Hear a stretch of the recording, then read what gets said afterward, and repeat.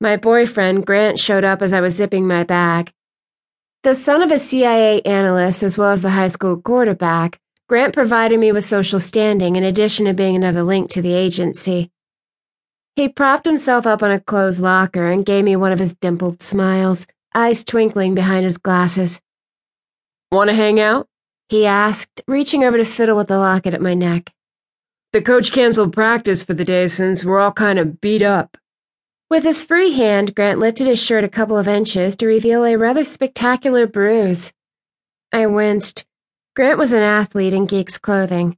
Looking at him, you'd never suspect he was the quarterback with the highest pass completion rate in the state.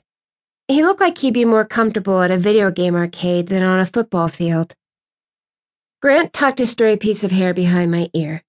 "You could come over to my house and maybe we'd luck into another blackout," he said with a wink. I laughed. "I'd like to, but I really need to work on Dagby's paper." "All right. Well, don't forget, I'm your ride to school tomorrow." "Yep, that's cool. I'll see you then." I leaned in to give him a quick kiss, but Grant had a different idea. Taking me into his arms, he dipped me backward, old movie style, and kissed me with skillful intensity.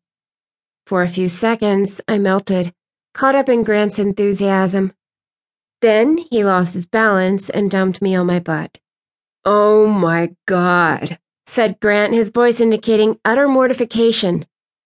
He was sprawled on top of me, his face smushed into what there was of my cleavage. "I'm so sorry." Grant stopped speaking as I began to shake with laughter. Grant was a romantic, but somehow his efforts never quite materialized as promised. It was a Grantism I couldn't help but find charming.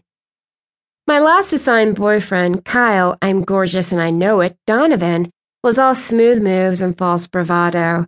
I much preferred Grant's more earnest attempts at romance, even if they sometimes left me battered.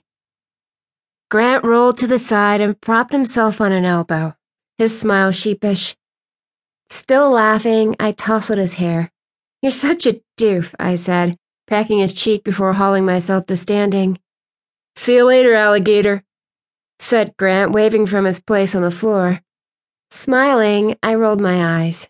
"In a while, crocodile." Thinking of Grant's kiss as I walked to my car, my heart started to flutter.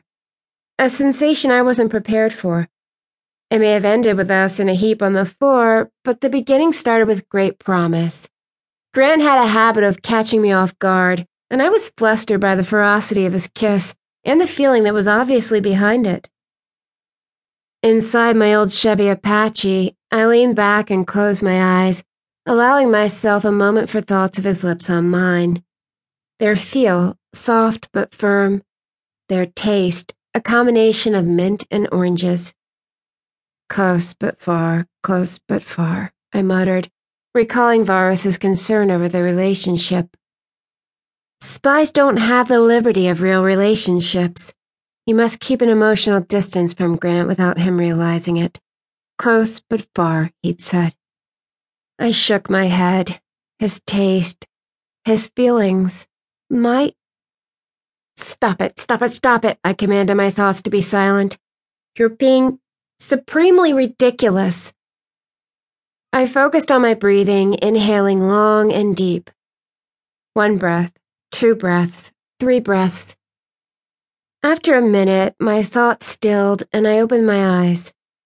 Right, time to get going. I stuck my key in the ignition, said a quick prayer my truck would start, then gave it a turn. The engine coughed twice, then sputtered to life. The truck, a 1960s model, was formerly Albert's, as in he bought it new in the 1960s. Given its senior citizen status, the truck's reliability was questionable at best. I patted the dashboard. Good boy. Martine was expecting me, and I hated to make her wait. As I made my way out of the school parking lot, I noted 2 vehicles that were new to the school grounds with drivers I'd never seen. The first was a nondescript silver Toyota Camry inching out of a parking space with Virginia tag 777GN8. The driver was a wide-shouldered bearded male wearing a plaid shirt. The second was a black Suburban with a female redhead in her mid-30s, with New York tag 552NR1. Asa King and Lydia Agawa had the same Toyota, but their cars had novelty license plate frames. No one at Fair Valley East, neither teacher nor student, had a black Suburban. It was second nature for me to pick out what didn't belong. My years at Perrin had taught me threats surrounded us constantly, no matter where we were. I logged all the information on the cars and the drivers into 2 mental folders, one for each driver, and watched as both cars fell in line behind me. I closed and filed the folder on the Toyota when it turned left out of the lot and sped off. The redhead turned right and followed me down the road at a respectful distance. I made a left. She made a left. I made a right. She made a right. Even when I made a turn for the seedier side of downtown, she continued to follow. Until that point, I hadn't been worried as I was following the standard route into town, but the area I now approached was a total dead zone.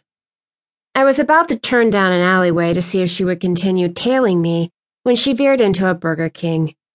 Another folder closed and filed.